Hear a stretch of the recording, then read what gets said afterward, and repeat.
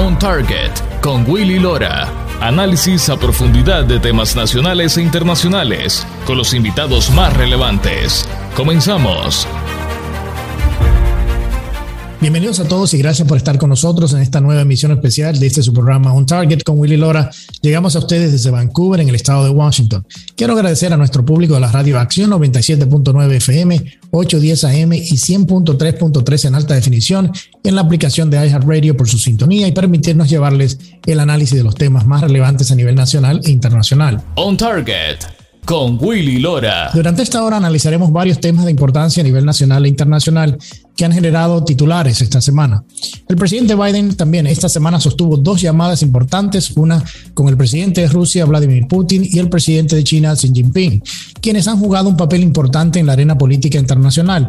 Putin por llevar la presencia de tropas rusas en la frontera con Ucrania a más de 100,000 tropas y China por la continuación o la continua amenaza a Taiwán con los vuelos de aviones militares chinos sobre espacio aéreo taiwanés. También vimos esta semana que la inflación en Estados Unidos llegó a niveles récords de 6.8%, aumentando todavía más el costo de vida en el país y haciendo que el poder adquisitivo de los estadounidenses siga desplomándose. Esta semana fuimos testigos en el país del incremento de la violencia de manera descontrolada en las ciudades más grandes de Estados Unidos, con el aumento de homicidios y robos a niveles récords, también superando otras décadas, algo que es muy importante que se está viviendo en el país. Además vimos que en una última encuesta los votantes hispanos de los Estados Unidos ya dejaron de ser un voto preferencial demócrata, sino que ya están completamente divididos y el Partido Republicano continúa trayendo más a este voto. Para analizar estos y otros temas me acompañan en una mesa redonda analítica de lujo 4 mujeres muy inteligentes, muy capaces que ustedes disfrutan y van a disfrutar mucho esta conversación. Desde Miami nos acompañan 2 españolas, la doctora María Herrera Mellado, abogada, María Lorca Susino, profesora de Economía de la Universidad de Miami. Desde el centro de la Florida, la periodista Dani Alessandrino, y desde México, en esta ocasión, mi colega y también periodista Lucía Navarro, a quienes les doy la bienvenida. Bueno, quiero comenzar esta conversación con ustedes 4 poderosas mujeres inteligentes, como decía hace un momento. Esta semana vimos como el presidente Biden sostuvo llamadas con el presidente chino, Xi Jinping, el presidente ruso, Vladimir Putin, y básicamente muchos analistas hemos hablado del tema de por qué estos presidentes y esta semana, y obviamente hemos visto que ambos presidentes no asistieron a la cumbre del G7 ni a la cumbre del G20, en cierta manera haciendo estas 2 reuniones que se dan todos los años menos relevantes porque no están participando. Entonces quería la apreciación de ustedes, vamos a comenzar con Dani Alessandrino, con esta apreciación de estas 2 llamadas que se hicieron esta semana por parte del presidente Biden. Dani. Bueno, te tengo una noticia, Willy. Jussie Smollett puede dormir tranquilo al saber que su agresor será convicto. Sí. No, mentira. Es que tenía que comenzar riéndome. Sí, pero está bueno. Óyeme, estamos hablando de un presidente a quien estos 2 adversarios, tanto Rusia como China, están en continuo desafío con él. O sea, no olvidemos que Rusia, después de la reunión de Biden, aumentó las tropas que tiene en la frontera con Ucrania de 100,000 a 175,000. Eso fue lo mucho que le importó lo que Biden le dijo. Y tampoco olvidemos que China continúa desafiante y amenazando con regresar a Taiwán a China, porque ellos consideran que Taiwán, que es un territorio independiente, le pertenece a ellos. O sea, estamos hablando que esta llamada, dicho sea de paso, vamos a comenzar por decir que la llamada con Putin está pautada para las 10 de la mañana, aparente y alegadamente duró unas 2 horas, se tardó más de la cuenta porque tuvieron problemas técnicos. Yo me pregunto, ¿será que el Pino se habrá quedado dormido? Porque, oye, yo no... O le habrán hackeado la llamada. Mira, es que de Joe Biden yo me espero cualquier cosa. Para nuestra amiga María Lorca, que está conectada, que es la primera vez que se conecta con nosotros, María Lorca, yo le llamo el Pino a Joe Biden porque el Pino es el acrónimo para President in Name Only, presidente en nombre solamente. Así que por esa razón yo le llamo el Pino. Pero, o sea, es que es insólito que nuestros principales adversarios prácticamente se están riendo en la cara de los Estados Unidos, al punto de que, mira, a ninguno de los 2 le importó 3 pepinos lo que le dijo Biden, y al día siguiente Biden dijo que no está sobre la mesa la posibilidad de movilizar tropas estadounidenses para ayudar a Ucrania. O sea, lo que porque está tratando de no quedar mal con Rusia, Dani. Claro, está tratando de que el otro superpoder del mundo no se les vaya a poner al claro, pero a Estados Unidos no le conviene. Lo y menos porque Rusia está muy pegado a China también. No, por supuesto, pero lo gracioso del caso es que esta conversación sirvió de nada.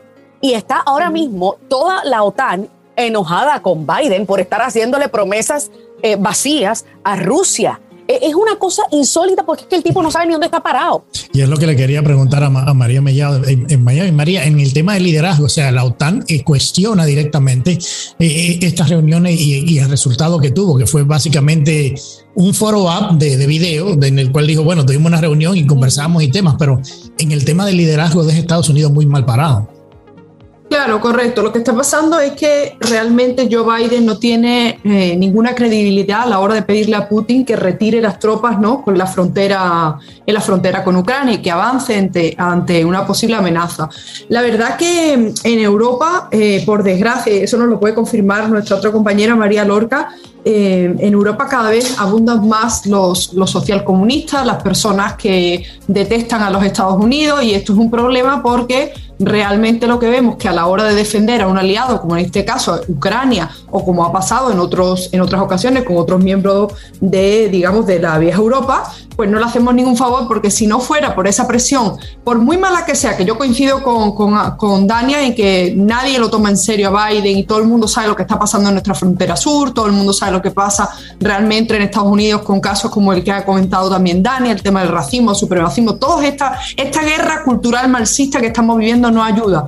Pero el problema es que si no es Estados Unidos haciendo una mínima declaración, el problema mayor lo tenemos también en Europa, porque es una Europa completamente desintegrada, una Europa que en las últimas semanas incluso se atreve a amenazar a Polonia y Hungría por defender su frontera. Entonces no esperen ustedes que vaya a defender a Ucrania, no esperen ustedes que vaya a defender a España, ni a ningún miembro, digamos, sea o no de la OTAN, porque realmente lo que estamos viviendo en Europa es un avance igual que aquí del avance del socialismo, del marxismo cultural, que está desintegrando el mundo al completo. Y Rusia lo ha dicho, Putin lo ha dicho, nosotros no queremos entrar en estas guerras marxistas porque nosotros ya hemos vivido esto y nosotros estamos centrados en lo que nos tenemos que centrar, defender nuestras fronteras y avanzar nuestros programas y cooperaciones, seguridad, económico, militar, y por supuesto esto va a desencadenar en un acuerdo y una cercanía a China versus Estados Unidos o Europa.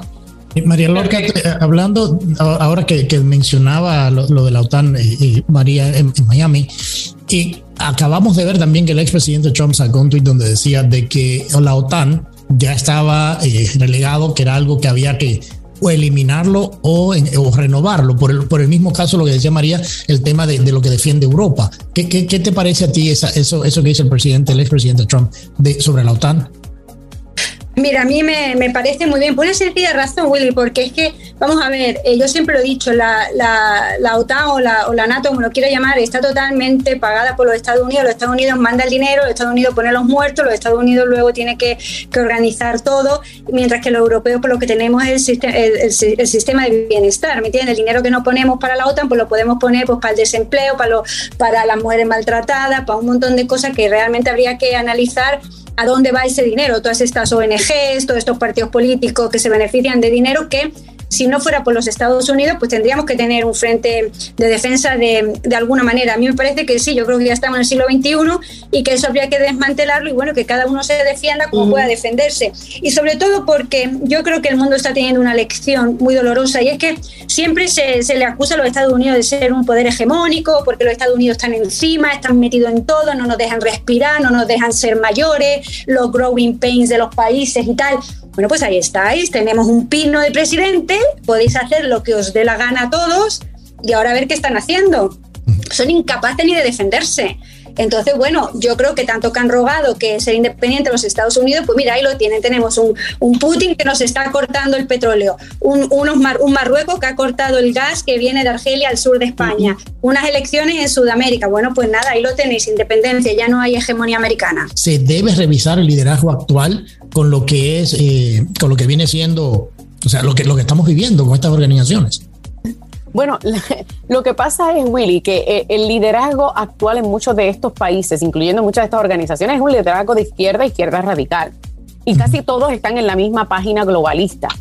Lo que sucede es, y la diferencia está en que la mayoría de los otros líderes que pertenecen a estas organizaciones tienen la habilidad de pensar, analizar y quizás tomar decisiones basadas en sus propios criterios. Lo que tenemos por el presidente de los Estados Unidos es una marioneta. Es una marioneta de oligarcas que quizás la cara o quien da la cara para esos oligarcas, hay muchos que dicen que es Susan Rice, otros que dicen que es Barack Obama, pero que también tienen intereses similares a lo de algunos de estos otros líderes. O sea, aquí en Estados Unidos yo digo que estamos navegando sin un capitán al timón, y estamos dando bandazos, estamos entrando en aguas turbulentas y en cualquier momento vamos a naufragar.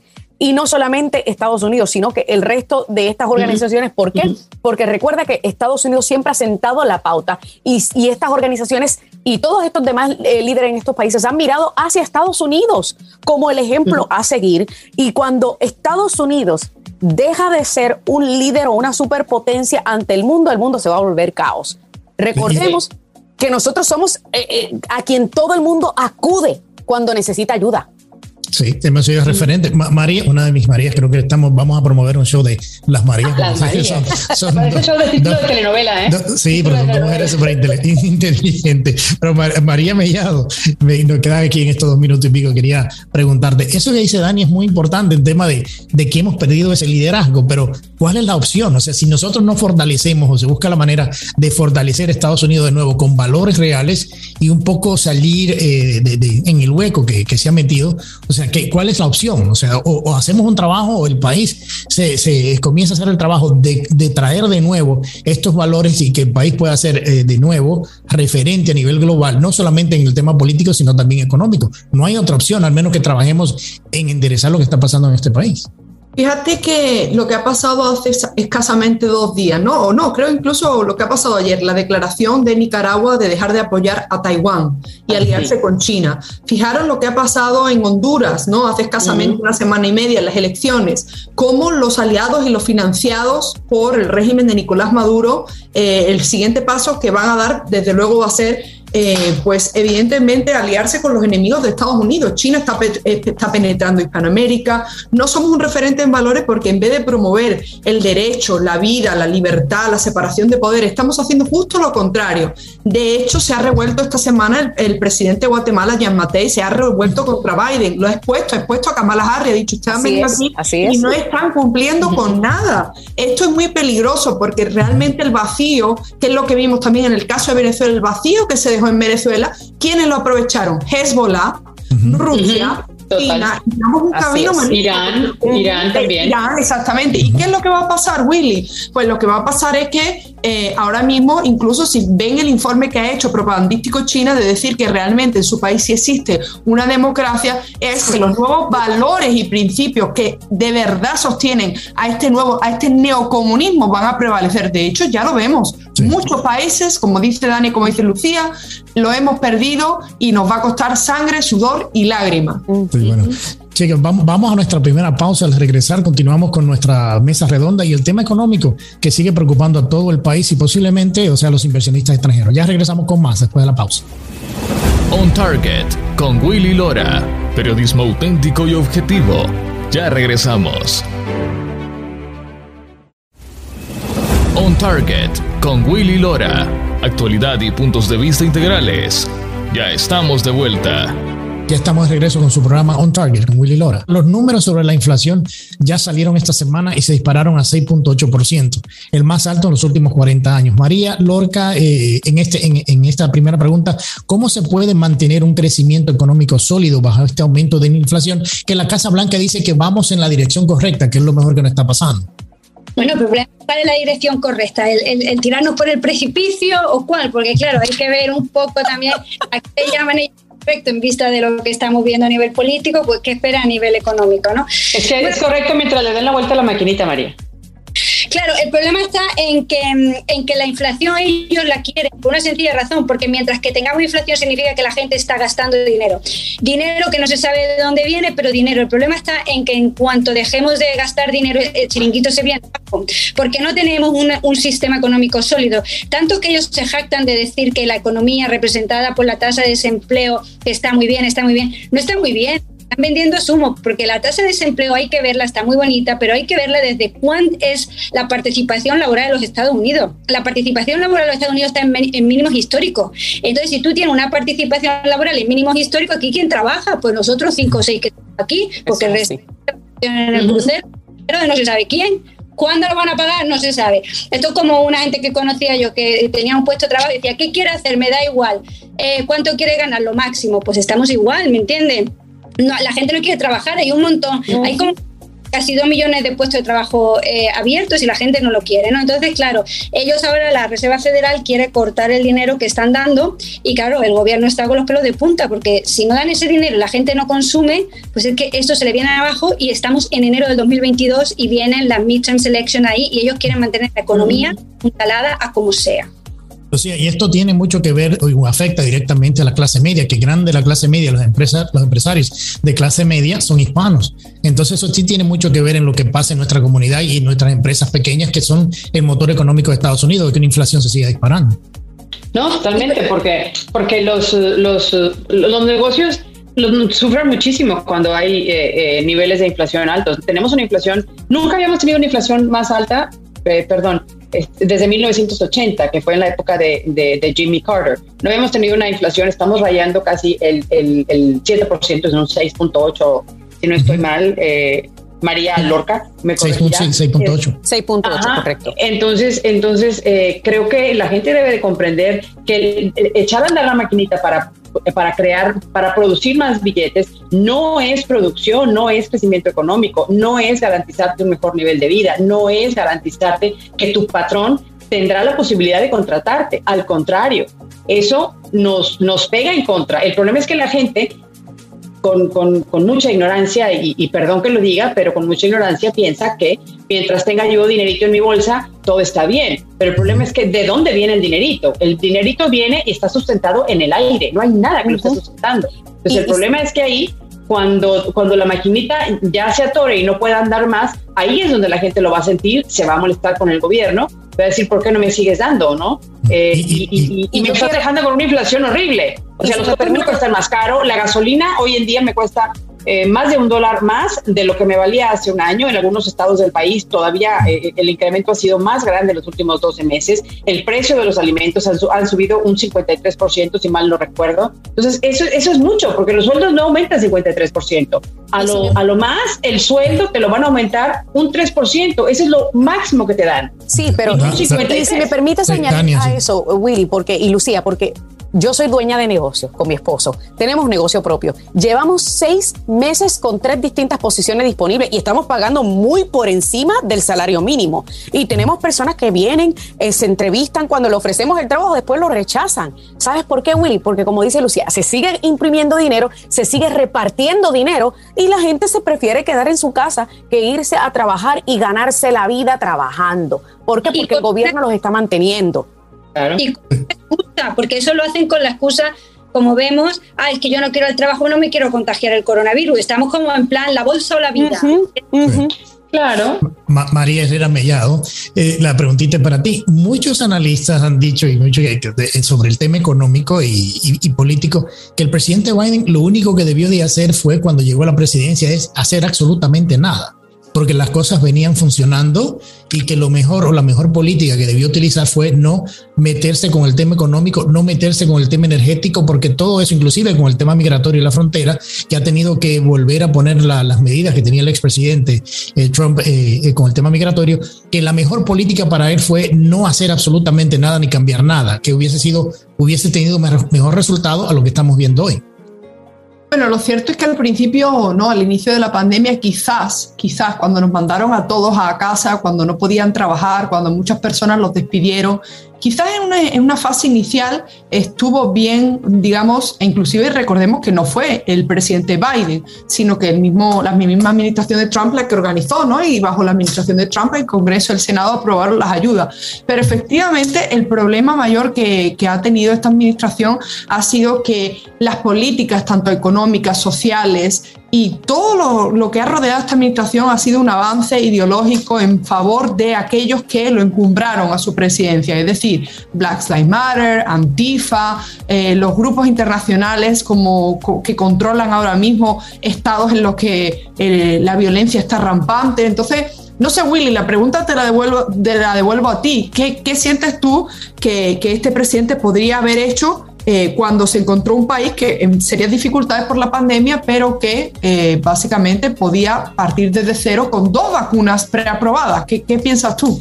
Yo creo que en realidad, de la manera que yo lo veo, es que el discurso que dio de la inauguración de la unidad y que iba a ser un presidente de unificación fue la peor mentira. Yo creo que si él hubiese utilizado eso y hubiese dicho, estas políticas de Estado de gobierno implementadas por la administración anterior funcionan, yo la voy a dejar porque han dado resultados, voy a trabajar más en la distribución de las vacunas, porque era en el momento donde ya él recibió 2 o 3 vacunas cuando entró al gobierno, y ponerle más énfasis a la distribución y seguir trabajando con los diferentes sectores. Creo que hubiese sido una mejor presidencia, hubiese sido un mejor líder, hubiese aprovechado cosas que dentro de una pandemia le hubiese ido mejor al país, pero en vez de eso se dedicó a tratar de quitar todo lo que había hecho la administración anterior, bueno y malo, quitó todo, y estamos viendo las consecuencias de la manera que se comportó. Entonces yo creo que pensar en que un discurso que dio de unificación y lo que hemos visto es más todavía de la división en el país, creo que fue la mentira más grande. Yo creo que hubiese estado en una mejor posición si hubiese actuado de una manera más inteligente y utilizar los programas de gobierno que ya estaban implementados, que habían dado resultados en el tema energético, en el tema económico, en el tema de la reducción de desempleo, en el tema de política exterior, en cierta manera, y dejar eso, y eso le hubiese ganado muchas millas políticas, no solamente a él, sino al mismo Partido Demócrata, y hubiese puesto al Partido Republicano en una posición muy difícil para el próximo año, y cuando ahora estamos viendo que la situación es todo lo contrario. Le han hecho la campaña. Yo difiero, Willy, porque yo creo que si vamos a retroceder a las elecciones del 2020, donde hubo muchas controversias, y una de las primeras cosas que yo dije es que esta era una elección de Trump versus Trump. Los que aman a Trump, los que odian a Trump. Aquellos que votaron por Biden no votaron porque apoyaban lo que Biden ofrecía, votaron por él porque odiaban a Trump. Y el hecho de que Biden revirtiera todo lo que hizo Trump, para esa gente eso era algo bueno. Claro, pero ese es el punto que yo estaba haciendo. Y lo mismo lo que acabamos de vivir en Honduras, donde se hizo un voto en contra del establishment por las acusaciones de corrupción al presidente Juan Orlando, pero sin saber lo que le viene, dando un voto a un partido de izquierda que ya ha dicho y ha felicitado a Maduro y todo esto, lo que le espera a Honduras. Entonces yo creo que sí, la gente votó en contra de Trump, no a favor del presidente Biden, y es cierto, pero ¿cuáles han sido las consecuencias de un voto por un voto no informado, sino un voto emocional? Y es lo que estamos viendo. Y perdona, un último punto, que al final estamos volviendo de nuevo al punto original. Recordemos que esta misma semana, por ejemplo, la administración de Biden se vio obligado a restablecer el protocolo de protección del inmigrante. Exactamente. Entonces gastan nuestro dinero en hacer estas batallas legales ridículas, cuando de forma, como dicen los tribunales, de forma sin ningún tipo de planificación y de forma arbitraria, para luego volver al punto del partido y tener que gastar mucho más millones en limpiar la cara de este gobierno, ¿no? Bueno, sí, chicas, vamos a nuestra última pausa. Al regresar, el voto hispano en Estados Unidos deja ya de ser monolítico, según una última encuesta, y una corte de Gran Bretaña da el visto bueno a la extradición a Estados Unidos del periodista y fundador de Wikileaks, Julian Assange. Ya regresamos con nuestro último segmento. No se vayan, quédense con nosotros. On Target con Willy Lora. Periodismo auténtico y objetivo. Ya regresamos. On Target con Willy Lora. Actualidad y puntos de vista integrales. Ya estamos de vuelta. Ya estamos de regreso con nuestra última parte de este programa especial On Target con Willy Lora. Esta semana el Partido Demócrata recibió una muy mala noticia con el voto hispano en Estados Unidos. Una nueva encuesta realizada esta semana por el diario The Wall Street Journal pone al voto hispano, que tradicionalmente había votado más por el Partido Demócrata, al mismo nivel ahora con el Partido Republicano en un 37%, lo cual refleja 37% del Partido Republicano, 37% del Partido Demócrata y un 22% de los indecisos. Esto se suma al aumento de votantes hispanos que hemos visto en los últimos meses y cómo ha incrementado en las filas del Partido Republicano. Lucía, sé que existen muchos factores que han influido en ese cambio. Para ti, ¿cuál tú crees han sido los más relevantes? Pues yo creo que la desilusión que han tenido los hispanos, nada más centrémonos en los empresarios hispanos que sufrieron con la pandemia y que siguen sufriendo con estas ideas de cierre que ha tenido el presidente Biden. Yo creo que los hispanos poco a poco se han ido dando cuenta que no es tan malo apoyar a los empresarios, porque al final de cuentas los empresarios son los que ofrecen los empleos, ¿no? El gobierno sencillamente puede, si va a operar de manera correcta, sencillamente puede ofrecer cierto número de empleos, pero son los empresarios los que generan, los que apoyan el crecimiento de los países.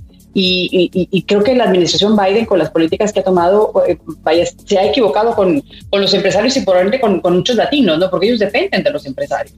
Yo creo que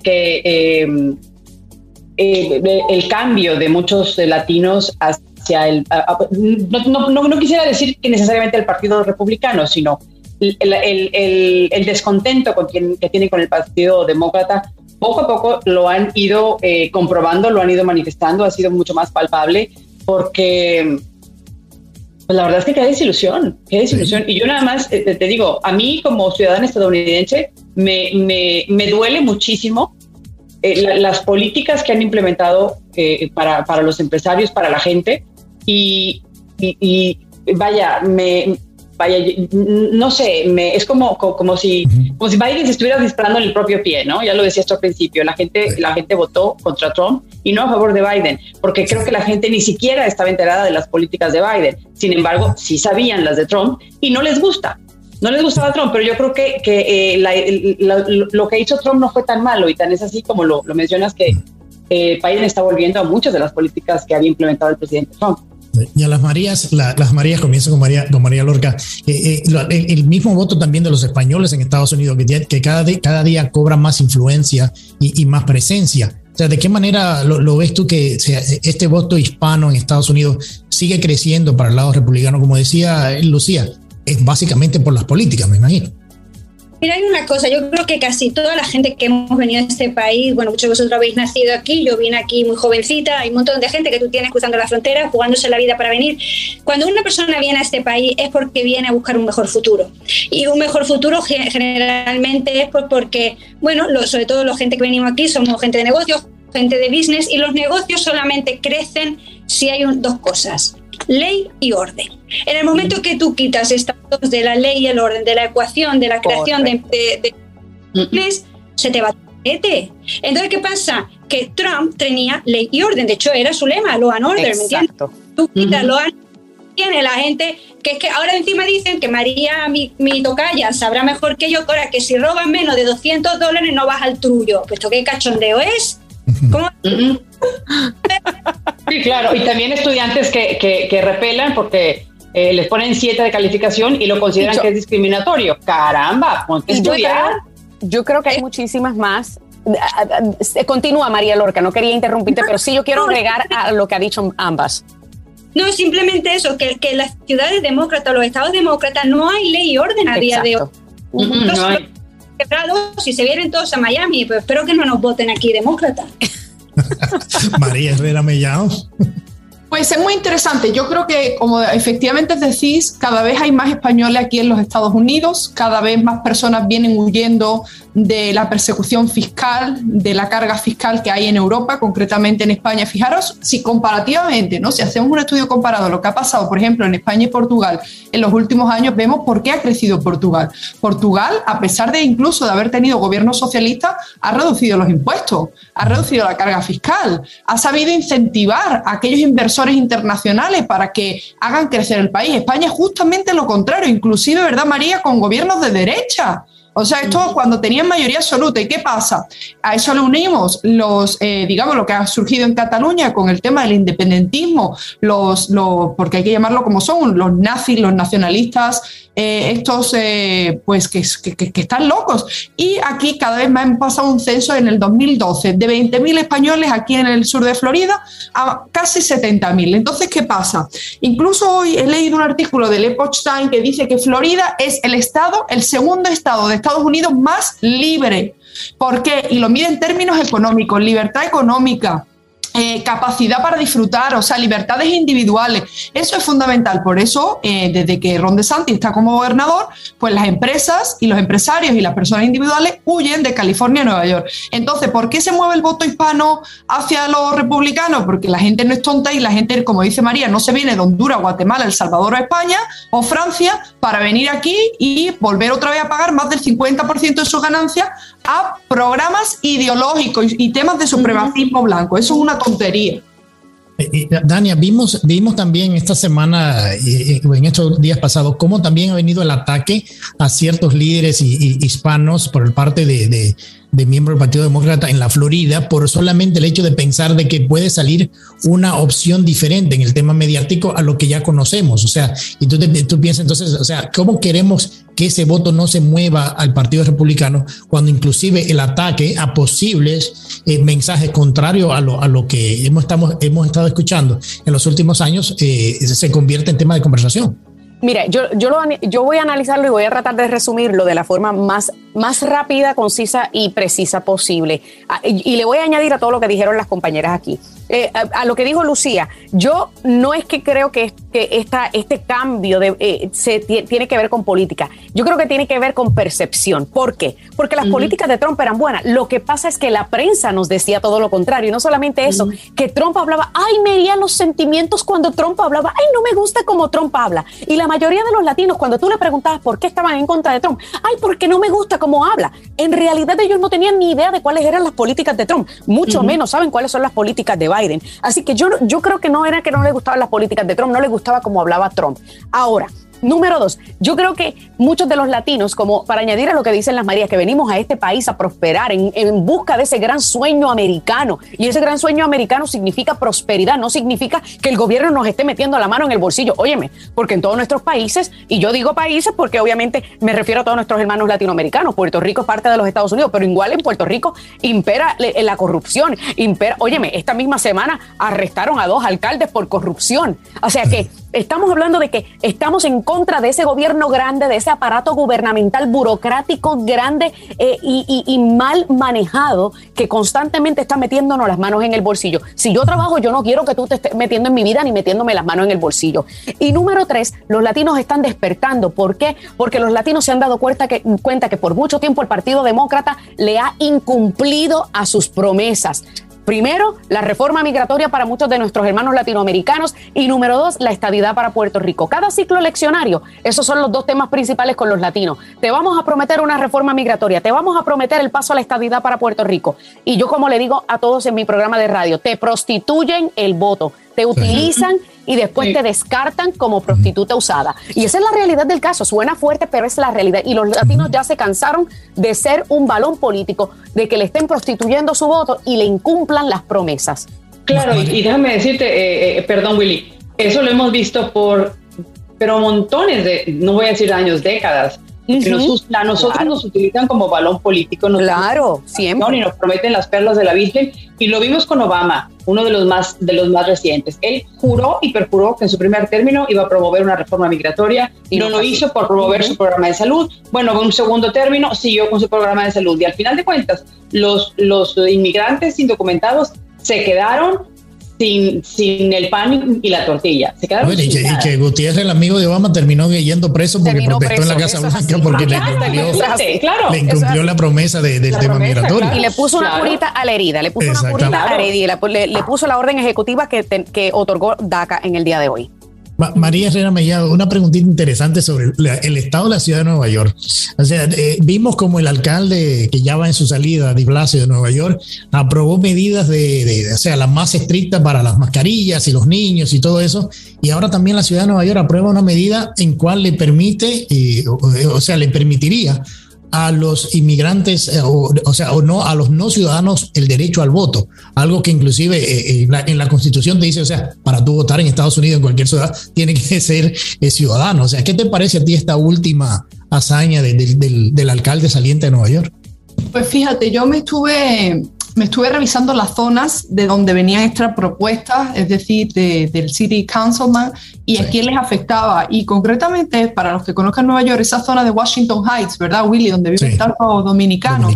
De ahí viene, de esa zona viene. ¿Y por qué les interesa? Porque realmente hay una mayoría de hispanos que pagan impuestos, que contribuyen y que efectivamente no tienen voz. Pero yo, que he vivido allí y que he trabajado allí durante 3 años, le voy a decir por qué no tienen papeles, porque no son ciudadanos, porque dejan de pagar el child support, porque no les interesa sacarse a veces incluso en la residencia por temas fiscales, porque ni siquiera se preocupan de conseguir papeles porque desde que llegan ya le dan los food stamps, Medicaid. Entonces, en vez de forzar a la gente, cuando yo vivía allí hacíamos seminarios para que la gente se hiciera ciudadano, para que pagase sus deudas, para que arreglase con el IRS, con la Hacienda lo que debía, para que declarase lo que de verdad estaba ganando. Entonces, en vez de eso, deciden que no importa que tengas ya ni siquiera la residencia, sino simplemente con un DACA, con un permiso de trabajo, tú vas a poder votar en las elecciones locales. Es una propuesta que se ha aprobado, está pendiente de la firma de Bill de Blasio, pero la realidad es que en España hemos visto algo parecido ante la llegada masiva de inmigrantes africanos. Por supuesto, los que los proponen siempre son los mismos, la extrema izquierda,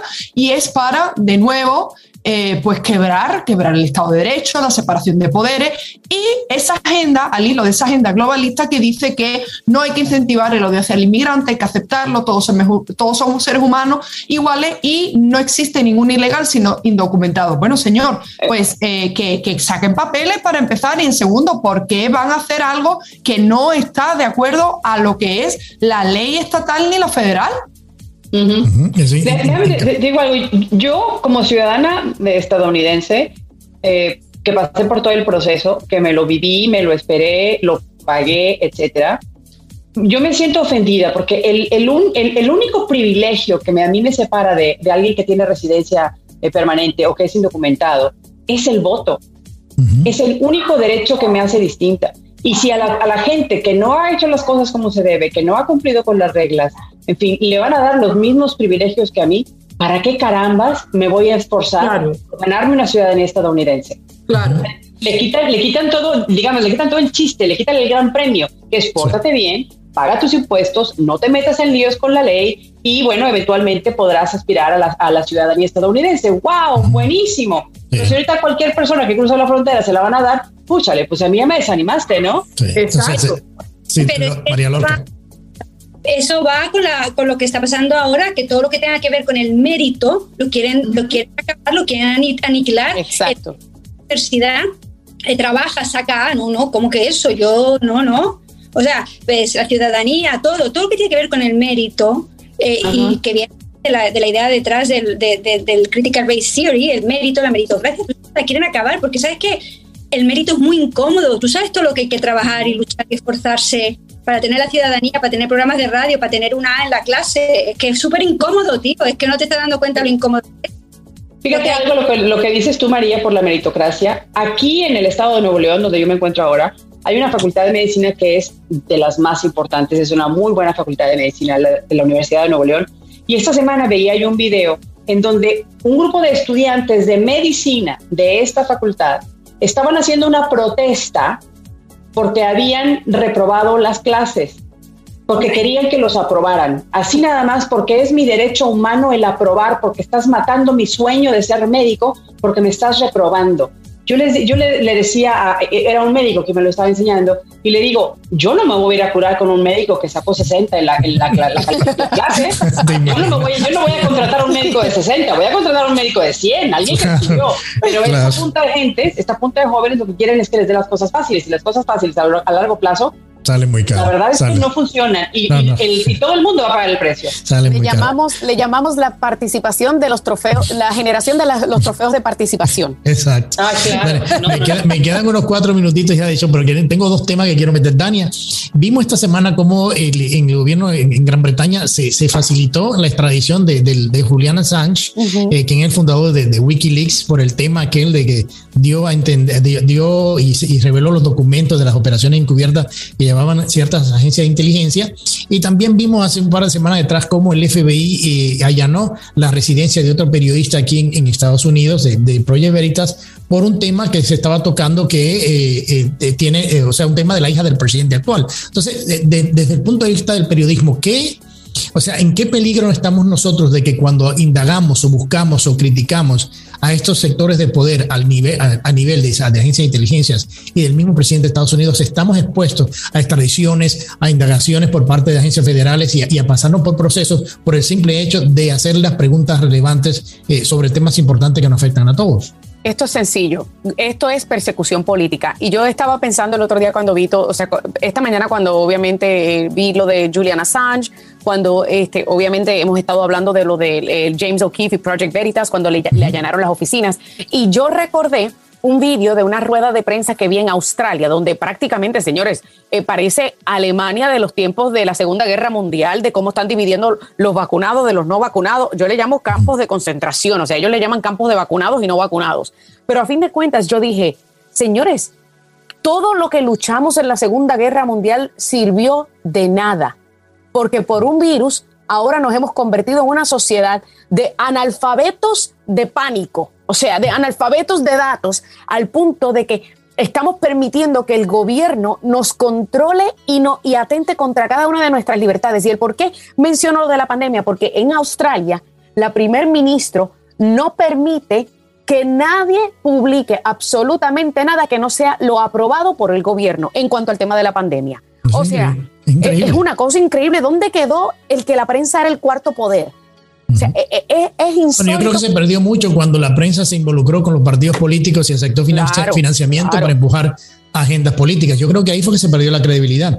Tengo la última preguntita para María Herrera Mellado. Ya nos queda 1 minuto y medio y no quería dejar a María fuera con este tema. María, lo que se vivió el 6 de enero en Estados Unidos, en el Capitolio, la incursión por parte de grupos afines al lado conservador de Estados Unidos, como vimos, se ha creado este comité para investigar lo que pasó. Ya una vez que lo investigó el FBI, el Departamento de Justicia, y se ha utilizado básicamente para ir detrás de los enemigos políticos del actual régimen en el Congreso. Y eso lo digo por el hecho de que ahora se quiere ir detrás del ex jefe de la Casa Blanca durante la administración pasada, jefe de gabinete, con asuntos que no tienen absolutamente nada que ver. ¿Hasta dónde se piensa politizar el 6 de enero durante esta administración?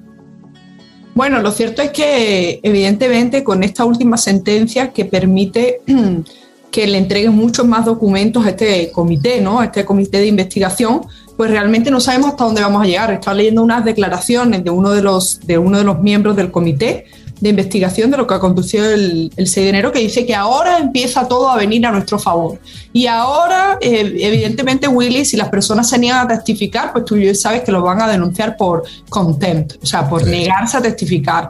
Y encima contamos con un comité donde no hay ni siquiera un republicano. Claro.